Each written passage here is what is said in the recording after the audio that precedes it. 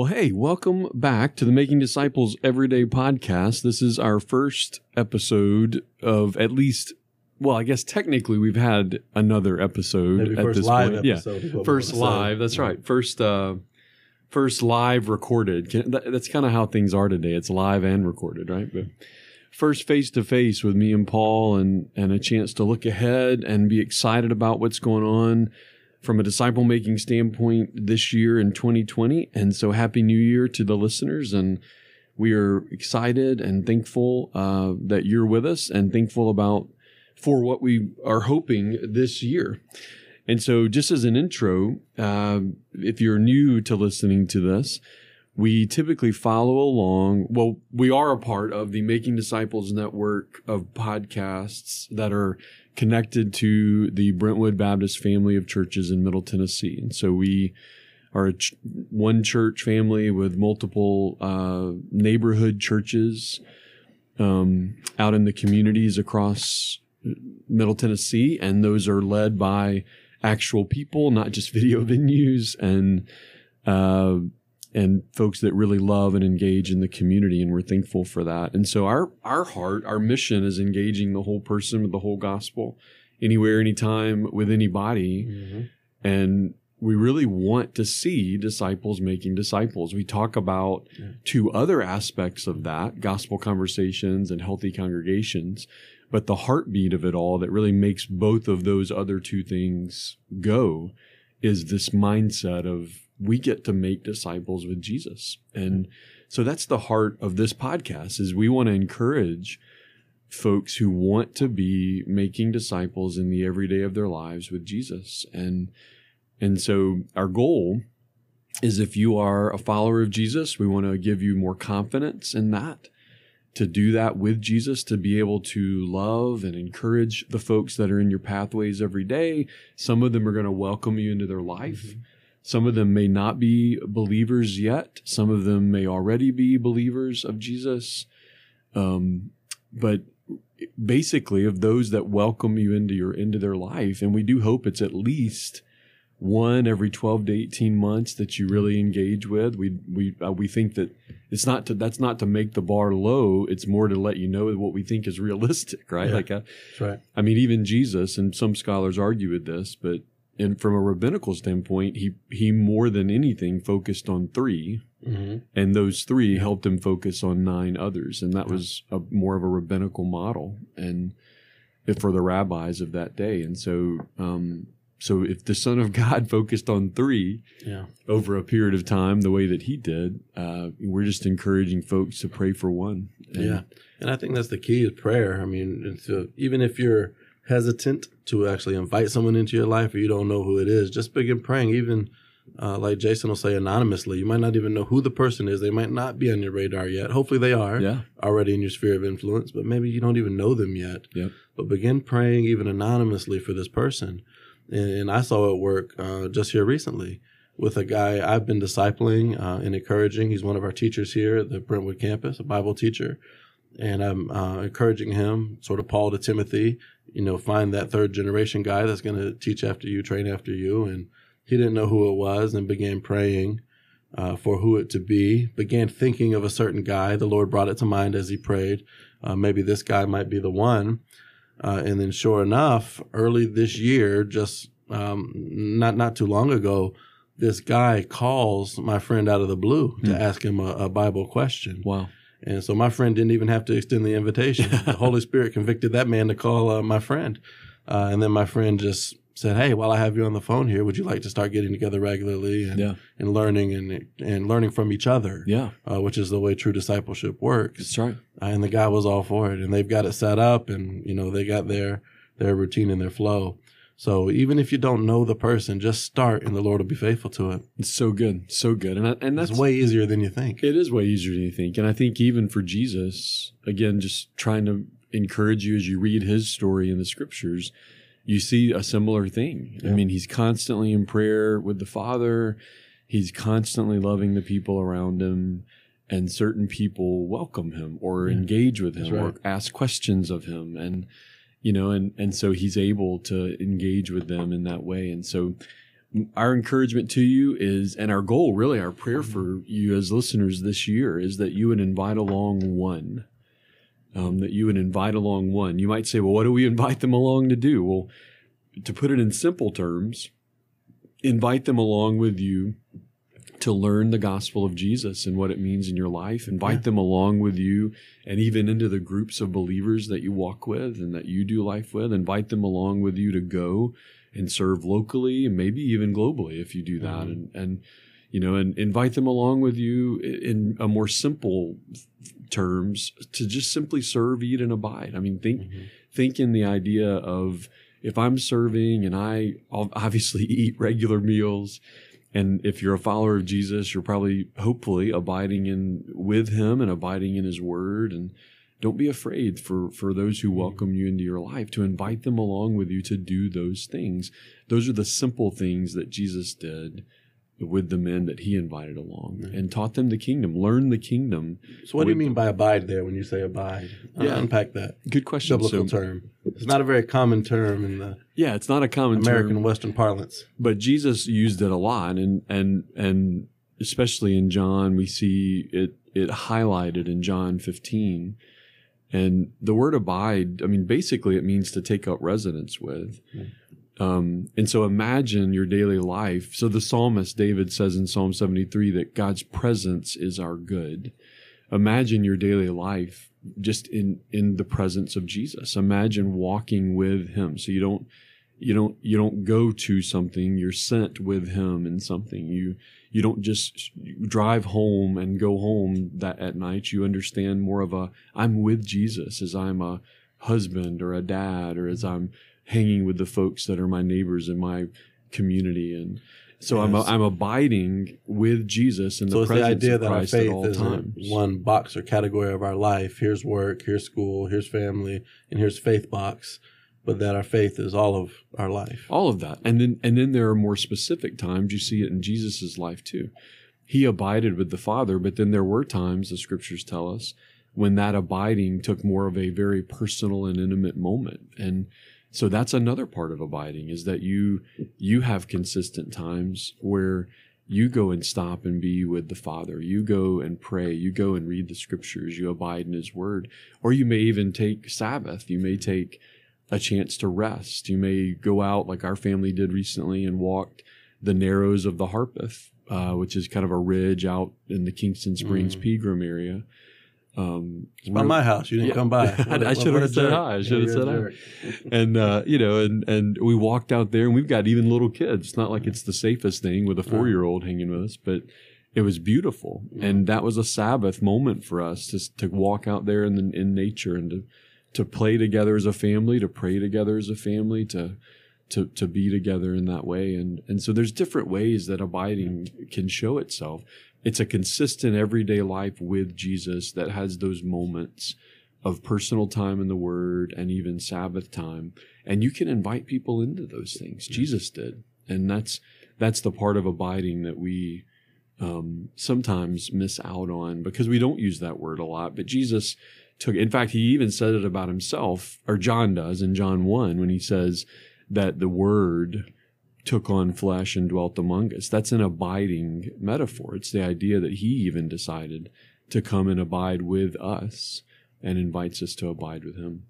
Yeah. So that's our goal for you this year, man, is all you listeners out there is pray that God would allow you to invite along just one. And we hope that it's one who's yet to believe, one who's not a follower yet, that you love well and that welcomes you into their life. And let's start with who's around. That's right. Yeah. That's right.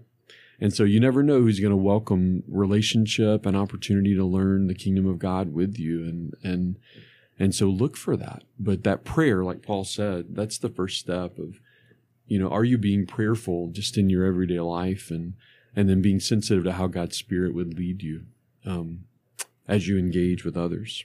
And that abide discussion is a great segue. What we're going to do, the format is going to be some exposition. We're going to spend probably a first third roughly on exposition and then talk about what that looks like in the everyday of disciple making, and then spend the final section on some equipping. Yeah. Maybe like one major takeaway tool for applying this in your life for the next week. And our text just happens to be Psalm 23. So as Jason's talking about abiding, there may be no powerful Old Testament text, Hebrew scripture text about abiding than Psalm 23. That's right. So I'm going to read that for us since there's only 3 verses, and then let's unpack real quick maybe some of the key themes therein. And Paul's going to read Psalm 23 to us here. No, you're good. Paul's going to read Psalm 23 to us here, and it's basically it's the foundational text for the 3-week series that's going on across our campuses from January 12th through the 26th, and those 3 Sundays. And the name of the series is Restoring the Soul. Restoring the Soul. And the intent of it, and Paul can unpack this more, but the basic intent, and then I'll let him jump into Psalm 23, is to just challenge us as sheep who are fragile and who can be fickle and who can wander. We're called sheep in the scriptures, that we get crippled sometimes by our wanderings and our fragility and our anxiety. And so how do we walk through the dark valleys of fear, anxiety, loneliness, and depression and keep looking to Jesus, who is our shepherd? So that's kind of the idea and the heart behind the series. That's right. So our campus pastors have chosen to read this out of the New King James Version in hopes that it'll stick, that it's something that we'll take with us and the Holy Spirit will use in conviction. So Psalm 23, 1-3 was our text for this week. Lord is my shepherd, I shall not want. He makes me to lie down in green pastures. He leads me beside the still waters. He restores my soul. He leads me in the paths of righteousness for his name's sake. So what's the first thing that jumps out at you? Well, the first thing that really jumps out is just the idea, as you were reading it, the first thing that stuck out to me was the for his name's sake. And, I think the reason that does is because a lot of our anxiety comes from not even understanding our identity. And when we understand that we have a shepherd who is, and he is with us, and he is walking with us, and more than that, isn't looking for us to set a right path, and then he's going to come join us in that. He's actually has already set a right path, and is inviting us to join him in that. And so the idea of seeing our identity as completely framed and wrapped up in his identity, which is what in the Hebrew text, the for his name's sake idea is very much a very holistic identity kind of notion. It's the thought of this is who we are. This is who I am. We are for his name's sake. And so that's the first thing that jumped out. And it's interesting just to read, if you just do the first part of verse 1 and the end of verse 3, the Lord is my shepherd for his name's sake. And in a way, that's for our benefit. Yeah, that's right. Because we get to be the sheep in the kingdom of God who don't want, because we're fully provided for by the maximally perfect Lord of the universe. Yeah. So in fulfilling his name's sake through our worship and through our relationship and walking with him, his name is glorified, and we're, as John Piper would say, utterly satisfied in that. Yeah. Not wanting. And I'll say one more thing. Another thing that jumps out to me there is I shall not want. I mean, we have such gifted communicators on all of our campuses, and I'm thankful for every one of them. And they're challenging us through this series, I think, to really even examine what is it that we want. And because I think it's the what we want and what we don't have, and the what we don't want, but what maybe we really need, that's linked to the anxiety that we feel. And so definitely an exposing of that as we process that. Well, it's radically countercultural, to be sure. And you talk about abiding and Sabbathing in your walk by the river with the family. And I mean, in light of verse 2, what we need is to be lying down in green pastures. Yeah. But that's rarely what we're actually wanting. What we're wanting is the next thing. Can we overcome the next task and move to the next level and conquer the next mountain, so to speak? And that's really not the appropriate desire. No, my dad's been to Israel a lot. I think it's like 33 times. He's there right now even.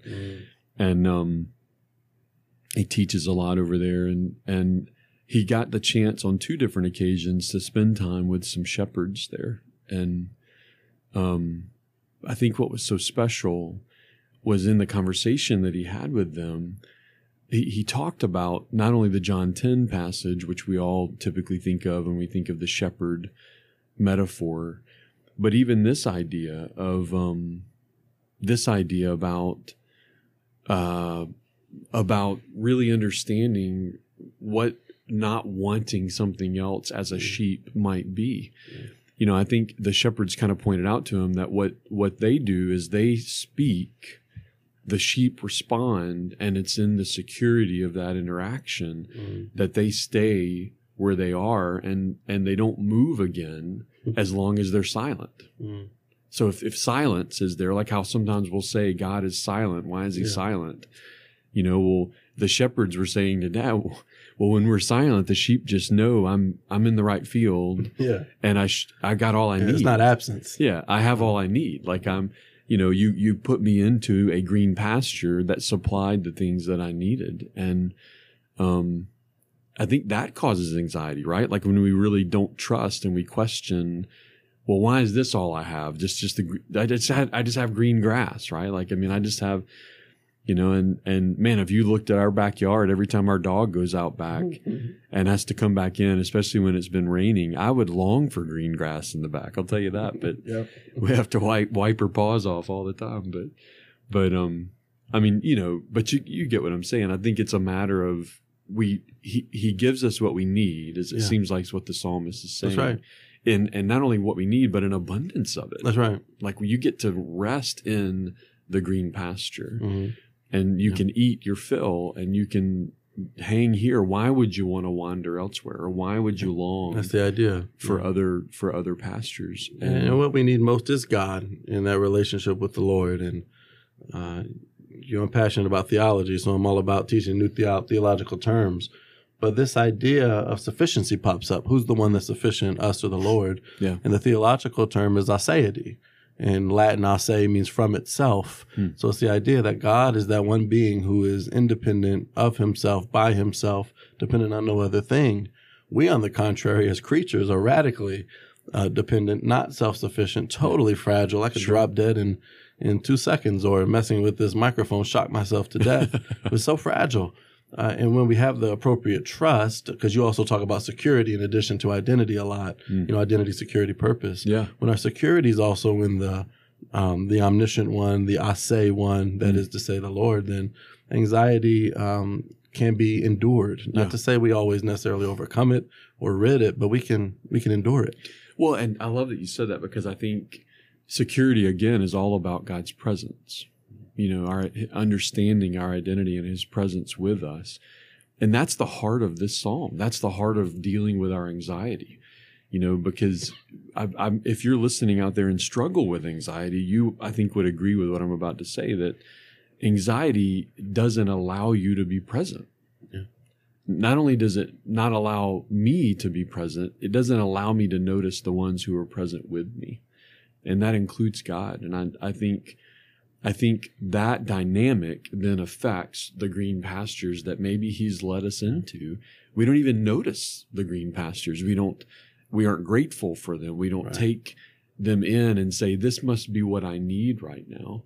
That's just hard. Like, can I be honest and say, like, I know in my life, there are times when I go, okay, I didn't want this, God. I didn't sign up for it. I didn't, you know, and so many times my wife's such an incredible encourager and reminder to me.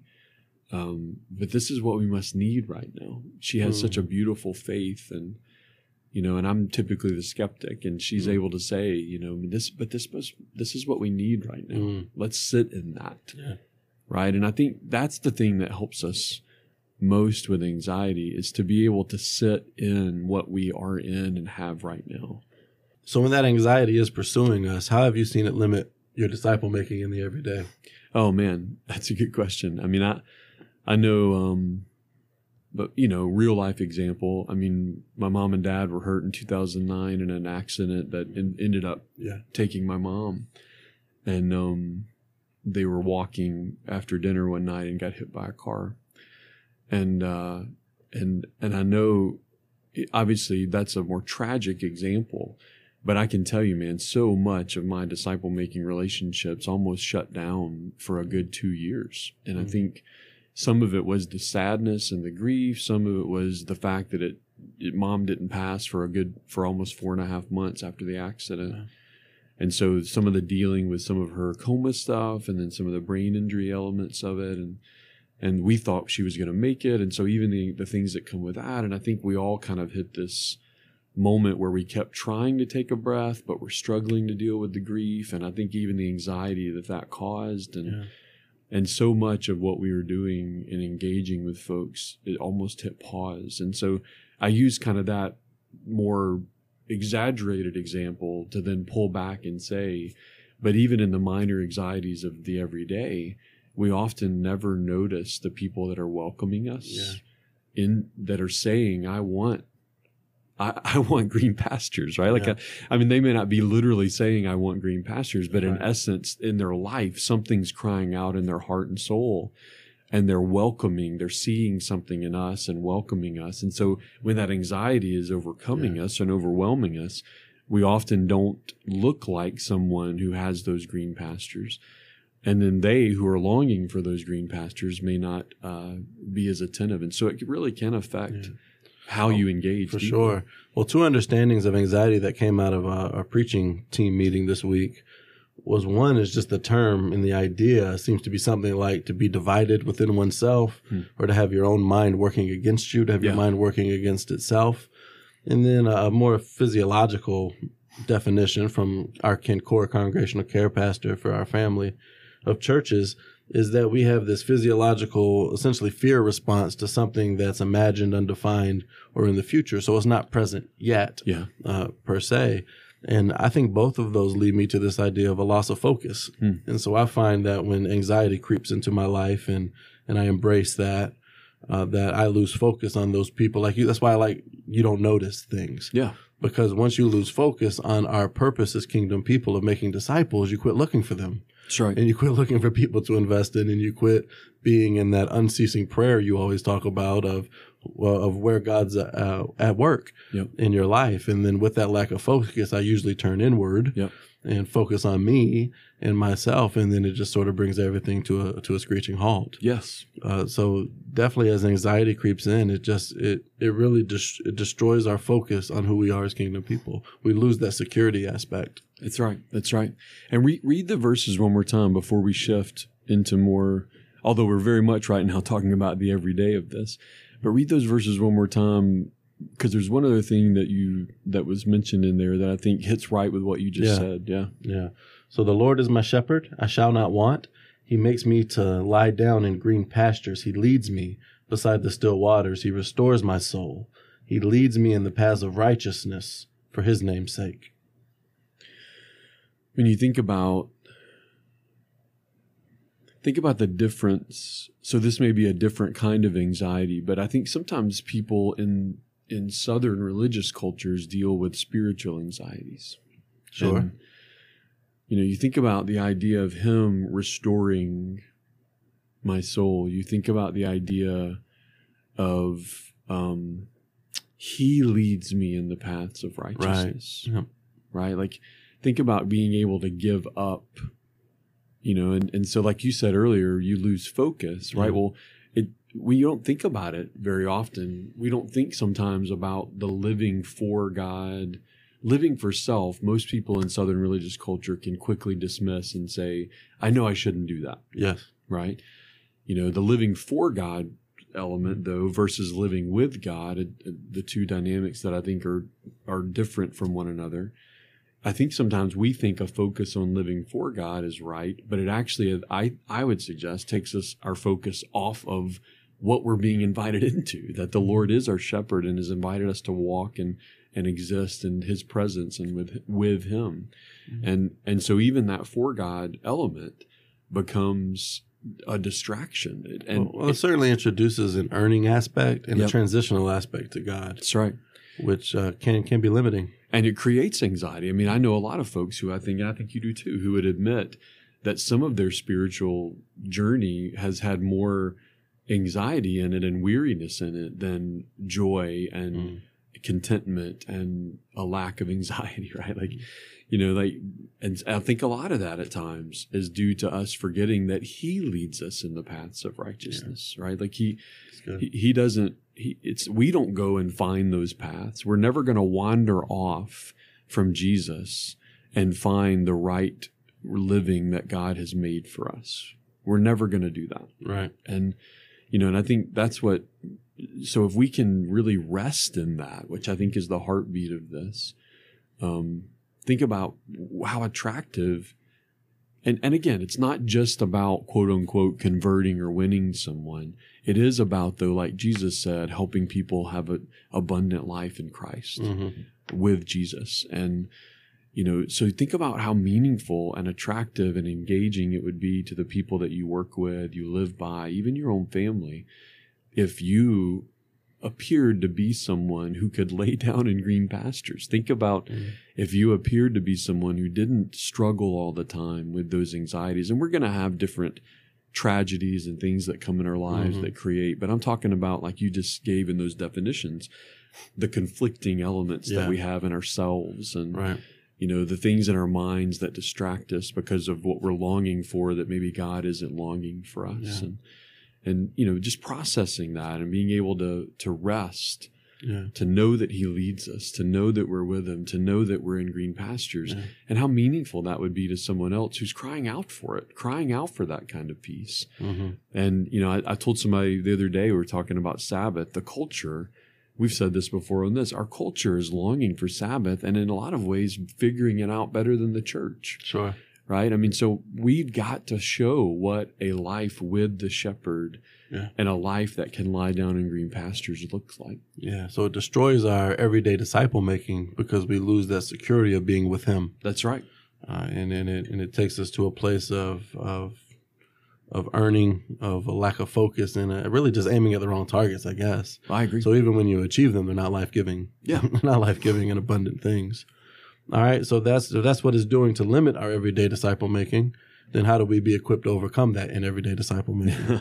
What do you think? Yeah, I mean, I think the one basic takeaway I would challenge, not only just for the everyday follower who longs to tackle anxiety, can you say that? I mean, I think in some ways wrestle with, maybe. Yeah, in some ways you end up learning how to dance with it. Yeah. Right. I mean.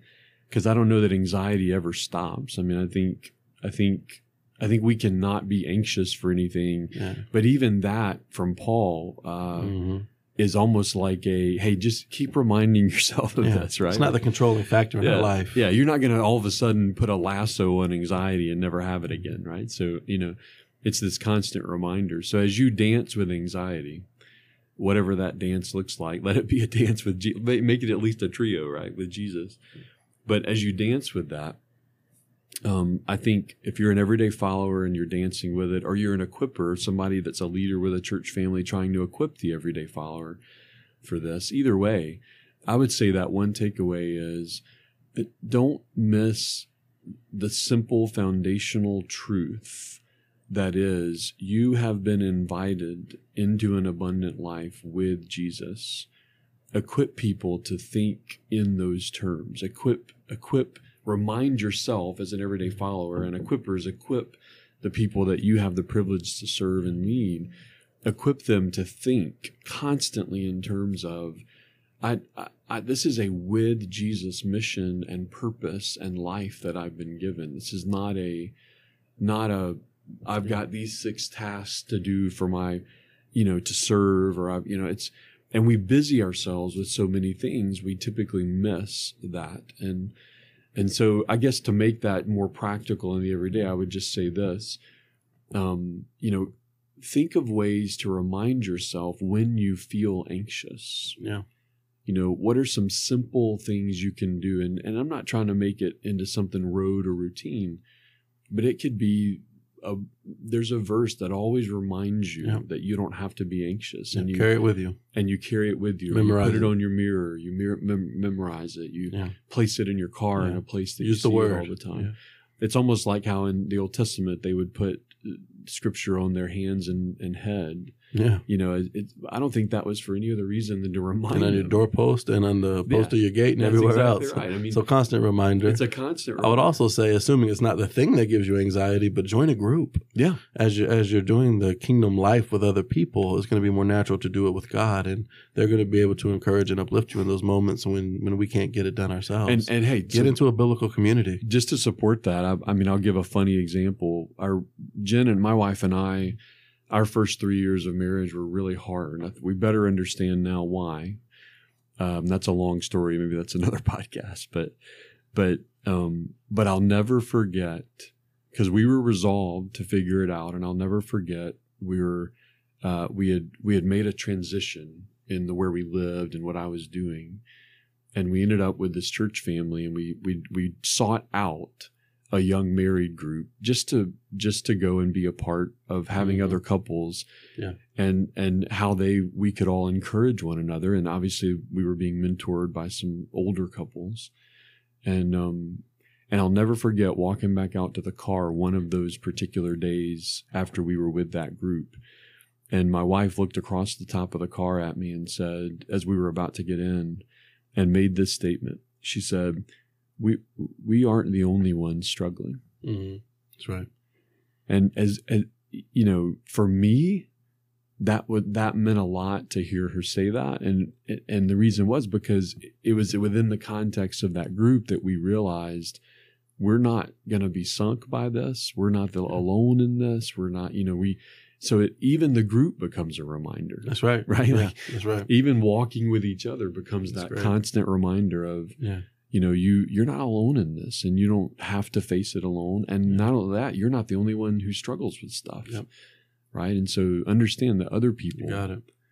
So whatever it takes for you to constantly remind yourself that what the Lord wants for you is better than what you think you want for you, and that the Lord has secured you. We have the evidence in the resurrection of Christ that we can trust in his security. Whatever it takes to remind yourself of that will keep you focused and diligent and fruitful. It's good. In making disciples every day. It's good. Yeah. And don't miss. I think that seems like we repeated this phrase a lot in the podcast today. Don't miss the green pastures, right? I mean, I think that's, that reminder helps you remember. Just lay down. That's right. That's right. Wonderful. Well, man, we really enjoyed the conversation. Hopefully you did too. Mm-hmm. Send us whatever questions you have. P. Wilkinson at BrentwoodBaptist.com, J. Dukes at BrentwoodBaptist.com. And just know we pray for you as you make disciples every day. That's right. That's right.